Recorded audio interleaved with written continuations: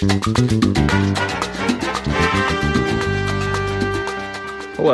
and welcome to the Resonance Test. I'm your host, Kyle Wing from EPAM Continuum. For me, college was an exceptional experience. It provided unfettered time to try things out, figure out what I loved, and what I thought I loved, but didn't make me happy. I could make mistakes, and I could screw up, and there was so much free food. Like, so much free food. Yes, I went to class most of the time, but college was about so much more than what I learned in the classroom. It was about learning how to learn. It shaped how I look at the world and how I go about trying to impact the future. It's certainly not for everyone, and what I gained there could have definitely been gained in other ways. But for those fortunate enough to have a college experience, it is a decisively impactful period of time, largely because of the physical and intellectual environment that the college campus provides. This spring, as a pandemic booted students and professors off campus and into Zoom breakout rooms, the nation started to question this centuries-old institution and what its real value is, especially when it gets minimized to staring at a computer screen for hours a day. Many people saw this coming. New school years come like death and taxes, and it certainly wasn't going to stop because of a pandemic, but it was going to have to be different. We published our own take on this situation this summer in a white paper called Beyond the Degree. But summer is over, and the school year is well underway. So what is happening on college campuses this fall? Well, with a distinct lack of national leadership, months of conflicting and ever-changing information, a continuing shortage of testing capacity, and wide-ranging state and local precautions, colleges have largely been left to their own devices. Some schools that invited their students back to campus have already sent them packing, unable to control outbreaks. Others, after months of considered and careful planning, met the challenge and are showing the nation what things might have looked like if we had responded differently. Bowdoin College in Brunswick, Maine is one of those schools. So today, our very own producer and new Bowdoin parent, Ken Gordon, dusts off his microphone to interview Bowdoin's president, Clayton Rose. Rose walks us through their very own COVID dashboard, how they've made adjustments to their policies on the fly, and how they're trying to combat inequities within their student population. Welcome, Clayton. We're so glad to have you on the Resonance Test today. It's a pleasure to have you here. Thank you. It's great to be here, Ken. Thanks for inviting me.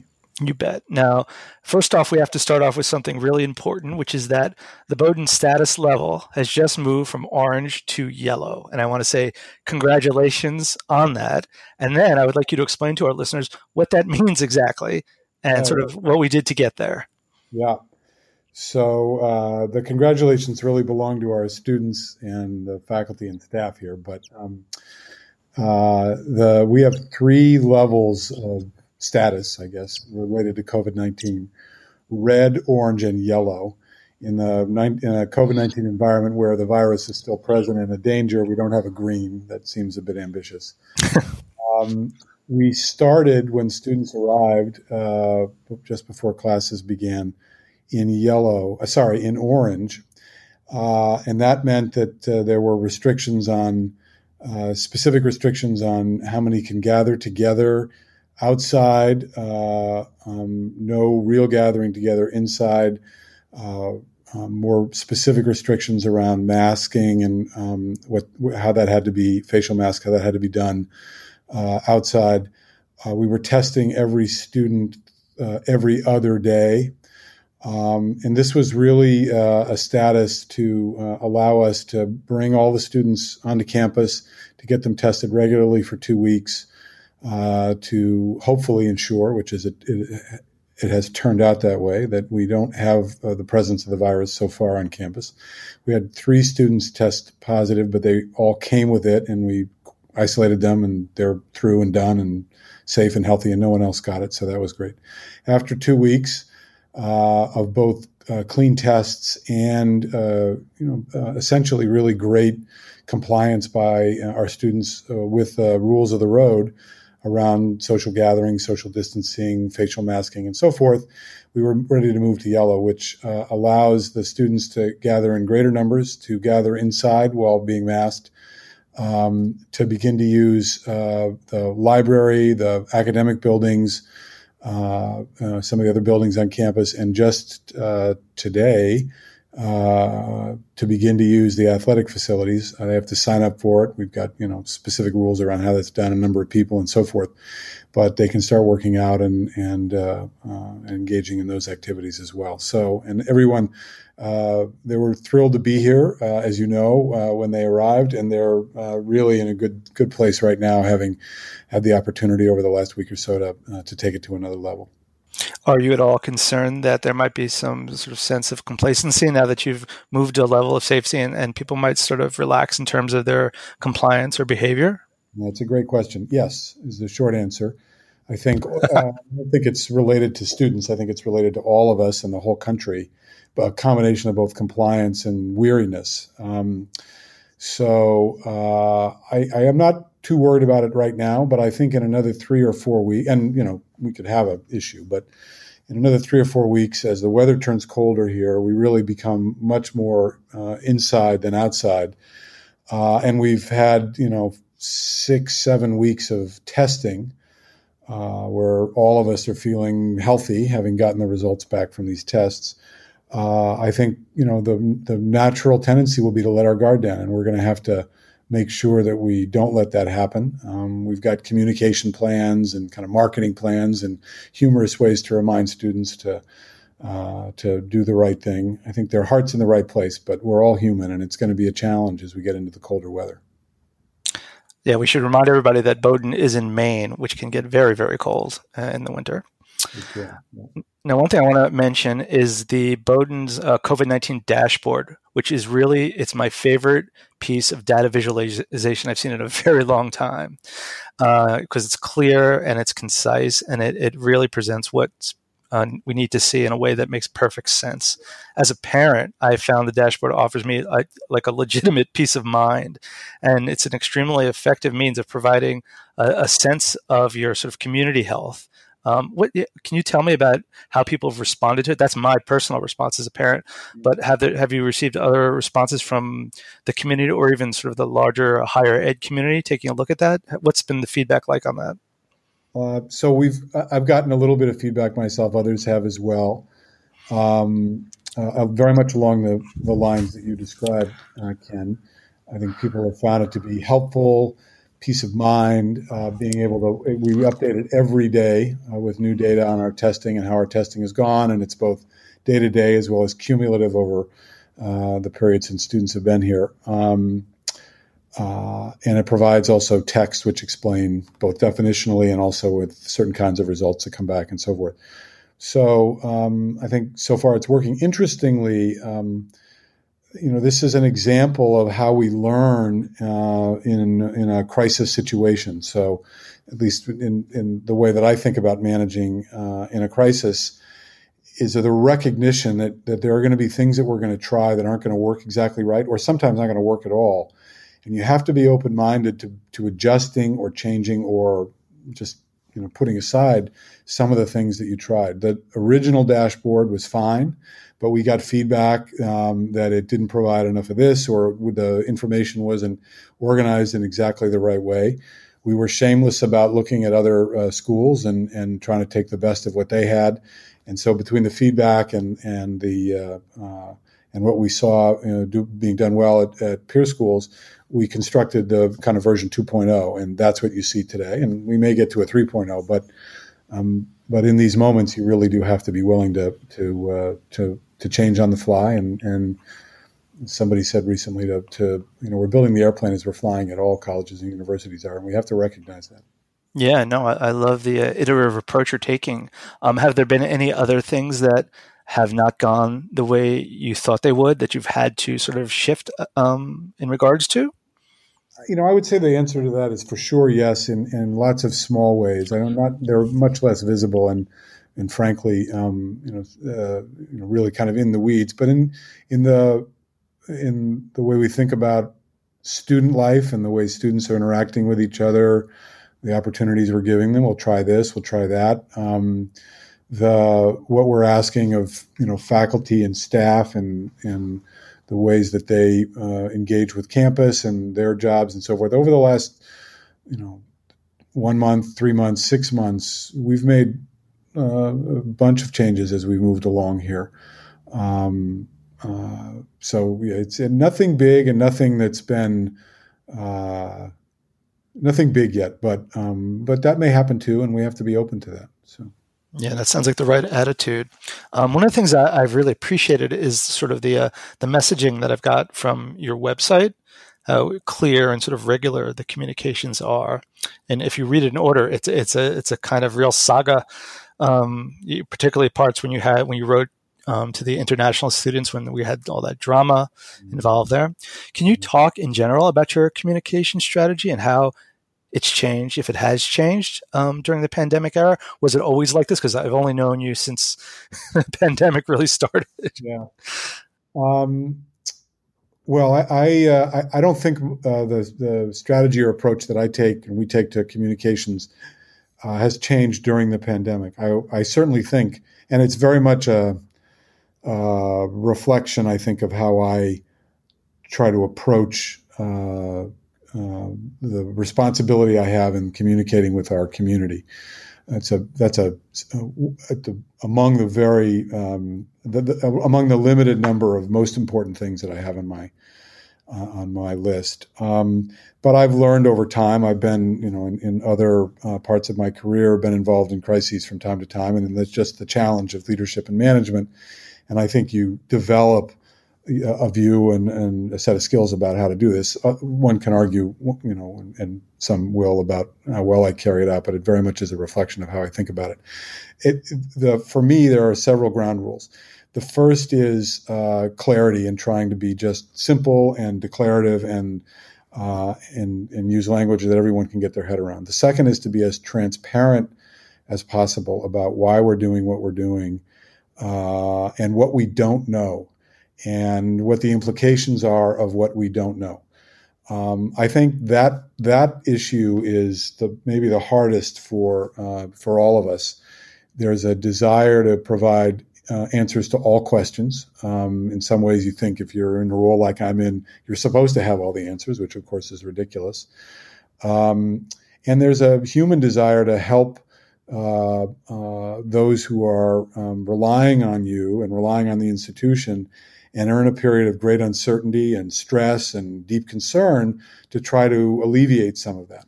And what I found is that there's a trade-off between saying things in the immediate term that may make some folks feel good at that moment and building a track record where folks know that when they hear something from you, you're getting exactly the straight story and as much transparency about what we do know and we don't know as is humanly possible. And I want to be clear. I never score 100 on that. Right, this is always a learned experience, and I always sure. do that. But it's very much about those ground rules. And I appreciate that. One of the things I'd like to, as a parent, is this sort of mini town halls the school set up before things got going. And I was just wondering, as someone who's been sort of working nonstop at home since March, I'm getting a little burnt out of digital meetings. And if I have to go on I will have to go to another Teams meeting any minute now. But how do you guys deal with that sense of burnout? So much of what's happening on campus is online instructions. What steps are you taking to make sure that everyone does not get burnt out? Yeah, well, we're very imperfect at that. I would say we're still struggling with how best to help folks do that. In some ways, I think we look at our students and their, how old they are and think, okay, they're digital natives. They get this. They're used to dealing with it. That's not true. A full plate all day of online experiences is challenging for our students as it is for, somebody who's got a limited amount of hair and it's all gray and all that. But I do think they have one another. They have classmates. They are digital natives. It's the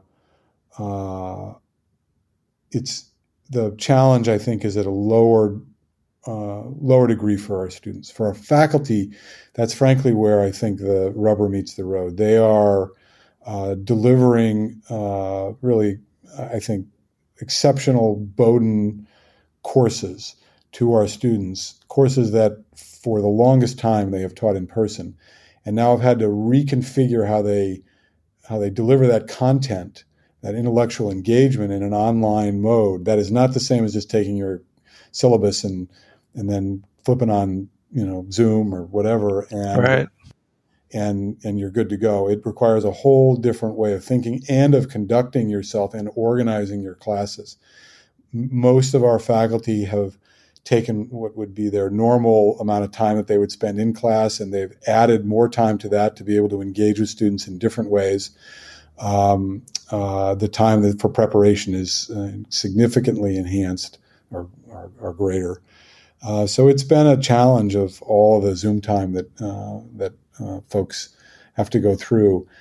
I think the thing that motivates everyone here, our students, faculty, staff, is the desire to have a great educational experience and to make it great for students and to make it satisfying for faculty. And that joint project is keeping everyone kind of sane through a very difficult process here. Let's talk about those students. You brought first-year students exclusively on campus this semester. What was the intent behind that? So we can the first part of the answer to that relates to how we've thought about the responsibility that we have and the mission that we have, and it has two parts. The first is and foremost is protecting the health and safety of the students, the faculty, the staff, and frankly, as well, also the folks in town here, our neighbors. And that's in a world where the virus is real, it's highly contagious. The effects can be very serious for any age, and particularly if you have comorbidities and so forth. And so we're very mindful of that. And the second piece was making sure we could deliver a great educational experience to every student, no matter where they were. The first piece on health and safety, there were three legs to how we were going to maximize the chances of remaining healthy and safe.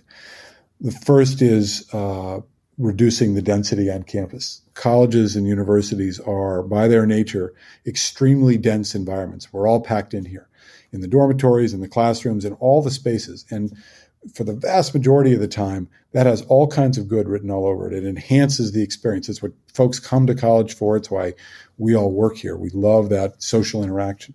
But in a pandemic, it's got some real issues. And so we reduce the density on campus to accomplish two things. The first is to limit, to some extent, the transmission of the virus. And the second is, should the virus get in, it gives us the capacity and the slack to be able to manage an outbreak and still try to keep everyone safe without having to send everyone home again. Well, it's possible that happens, but we give ourselves the best chance of being able to do that. To do that, we decided that we'd have about 35 to 40% of our students back, anchored by our first-year class. And we also have a group of students for whom trying to learn at home is impossible because of the nature of the home situation and internet connections, the inability to get a quiet study space and things like that. And then we also have some seniors who are doing honors projects. They've been working on them for a long time. They need lab space or performance space to be able to complete them. We decided to have the first years back and not the seniors or something else, because the first semester of the first year of college is so important to understanding college, to understanding Bowdoin, to getting to know your peers, to being able to figure out the place from a physical perspective. It is the anchor that will allow a great college experience to take place for the remaining 3.5 years. And against all of the other benefits to other classes, this one for us outweighed all of the others. And that's why we anchored it with our first years. Well, I have to ask, what do the non-first year students think about that? Look, you can understand it. Our students love being at Bowdoin. They had to pivot and leave campus within a matter of days in March, and at the front end of a pandemic. They went through great uncertainty through the spring and then into the summer, and they all wanted to come back. We wanted them back. So there were a bunch of folks who were not happy when we made the announcement in June that we were going to configure the fall semester as I described it. But over the course of the summer and as we began school, I think folks have gotten comfortable with what we're doing, understand what we're doing. Our plan, if we can pull it off, we haven't announced what we're going to do yet for the spring, but our aspiration is to have the other three classes back in the spring semester. having learned what we're going to learn from this. And I'm hopeful that will happen. And then everybody will have a kind of equivalent experience over the course of the full year. What do you think the chances are of everybody coming back in the spring? If you had to give me some odds, what would be the odds? Yeah, I'm not. I don't do odds right now on that. We're working it as hard as we can right now. We're spending a lot of time thinking about that. But I don't want to be in the bookmaking business. You're in the book studying business, right? Yeah, there you go. Yeah, well done. Yeah. Let's talk about iPads. Bowdoin's provided iPads to all students this fall, and it seems like a really great option, particularly because the school will cover the sort of internet service costs and will allow the students to buy the devices for $1 at graduation, right? Yep. How is that actually playing out in reality? How are things going this semester? Have you run into any surprises or anything you've had to deal with in terms of these devices? The short answer to that is no. It's been, we had high expectations for the program, and it certainly met them, if not exceeded them. As you said, Ken, we made the decision in the summer to provide every student at Bowdoin, whether they're remote, on campus, whatever, anyone enrolled, with an iPad Pro, and any faculty that wanted one. And really the genesis of this came from a group of faculty who were working with these, and the iPad Pro has amazing functionality and tools for teaching and learning, and an ability to collaborate in a virtual world between a faculty member and the class or a study group of students. It's really powerful, and as a teaching and learning tool. The faculty were coming and said, "We'd really like to get our hands on these. These are things we can do," and so forth. And as we looked at that, we said, okay, that's one issue. The other issue we were wrestling with is equity across all of our students for access to technology that would allow them to have, to the best extent possible, an equal experience in the online world. And, for students who are fortunate enough to come from well-off families, they can afford an iPad Pro. For other students who are from families that have significant financial aid, that's not an expense that they can afford. And it just felt not fair to us to put our students in that disadvantage. And we wanted everyone to have a platform that was the same so that our faculty didn't have to worry about who had access to this kind of platform, who was working with software in this mode and that mode and so forth. And so it was, and I'll step back and talk about online in a second, but it's really worked well. I think for the faculty and for the students, and we've scratched the surface, maybe a little deeper than that, on the power of how we're going to use these things, both in the pandemic mode and after the pandemic mode is beyond us here. If I can just add, we made the decision, in addition to lowering the density, to go fully online, with the exception of one course for first-year students called our first-year writing seminar.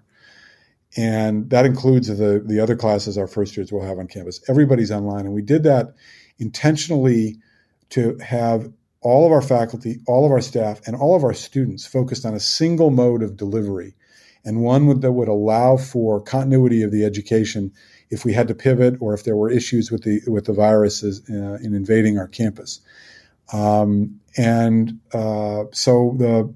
Again, no one voted for this because it's not what we normally do and it's not what we love to do. We love to be in the classroom.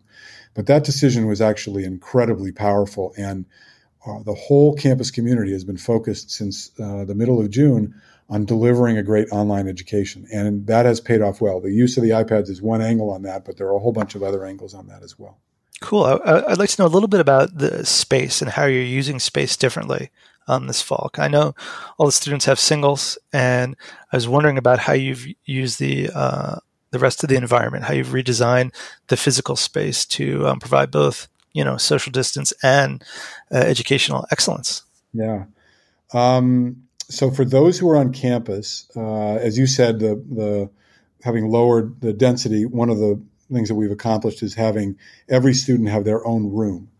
That's a really important thing for the management of the virus. My daughter loves it, so thank you for that. Yeah, there are other ancillary benefits. That's right. And so and we have a fair amount of excess capacity in the dorms simply by virtue of having 35 to 40% of our students back. for the first year writing seminars, which are classes that are capped at 16 students, sometimes have 5 or 6, depends on the topic and the faculty member. We've set up 18 tents, large tents around campus with tables and chairs and internet hotspots and audio connections if folks want to get mic'd up and so forth.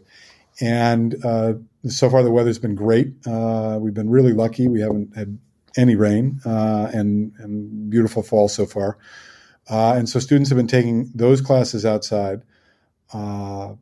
We do have classrooms. I'll come back to the classrooms in a second. The library is now open. Study spaces around campus are open. We have limits on the number of folks that can be in a particular space at a particular time. You have to have certain protocols around masking and so forth, but all pretty easy. And students are, I walk the libraries. I'm in the library building, my office. I walk by the big window every night when I walk home, and I see students in there every night, and they're waving to me, and I'm waving to them, and they're studying, and they're just wearing a mask. That's the only difference I see from all the other years I've walked by. One of the things that we did in the summer is to do an engineering study of all the inside spaces that we have, our classrooms and major gathering spaces, to look at the intersection of 6 feet of separation, the amount of outside air that comes in, the flow of air, and the filtration systems that we have. And had an engineering firm help us think about upgrading some of our filtration systems, and also to tell us which spaces on our campus, classrooms and other spaces, wouldn't meet the minimum criteria that we wanted to meet to be safe. And we've shut those down. Or we've taken them into a place where students can have a study space. Instead of being a classroom for 25 students, it's now a study space for 4 students or 5 students. And so we've repurposed all that. We have plenty of classrooms for the first year seminars that will move inside when the weather does get colder. Everybody's got those assigned. We have more classrooms than that, which, if we needed them, we would use them. But that's how we've thought about space here. Our Buck Center for Fitness, which is our gym. We've just opened that, as I said, and we did a space study there, and we're following the rules there and so forth. So, I hope that answered your question, Ken. Sure did. One last question. Everybody knows this pandemic has been a trial, and it seems like, compared to a lot of different other colleges and universities, you guys have fared quite well. But I want to know about you personally. How do you feel as a college president and as a citizen? What do you think is the best thing to have come from this pandemic? And if you could point to one thing, what would that be? Well, with respect to Bowdoin, and it may be the best thing I've seen anywhere in the way I look at the world. The Bowdoin community, as you know, Ken, is very special. People are in our community, our faculty, staff, students, alumni, parents, the folks in town are really devoted to the college in a way that I have rarely seen in my life and the many kind of different professional experiences and personal experiences I've had. And this pandemic has been stressful. That's such a weak word for what we're all going through as beings here. But the stresses, the uncertainties, the concern, the scariness of it all. And what's happened at Bowdoin is that the community has really rallied together, beginning last spring and through the summer and into the fall, to work with each other, to help each other, to reach out, to be there for one another. Everyone goes through moments of ups and downs. And so when someone's up, they're helping someone who's down and vice versa. And really bending over backwards to make an extra effort. And it's what we expect of the Bowdoin community. It's a major reason that I was so delighted to be able to come to this community 6 years ago or 5.5 years ago and be a part of it. But it's very real. It's really a remarkable thing to behold. EPAM Continuum integrates business, experience, and technology consulting focused on accelerating breakthrough ideas into meaningful impact. At EPAM Continuum, we are very deliberate about the term innovation. For us, it means turning ideas into stuff that's real, because from our perspective, ideas aren't really innovative until they exist. Clayton Rose, we know you're busy. thank you for giving us a peek into your world. Our producer, Ken Gordon, gracefully put on his interviewer hat today. Kyp Pilalas is our sound engineer, fixing the levels and all of that other audio stuff. And I'm your host, Kyle Wing, from the floor of my closet. Until next time, thank you.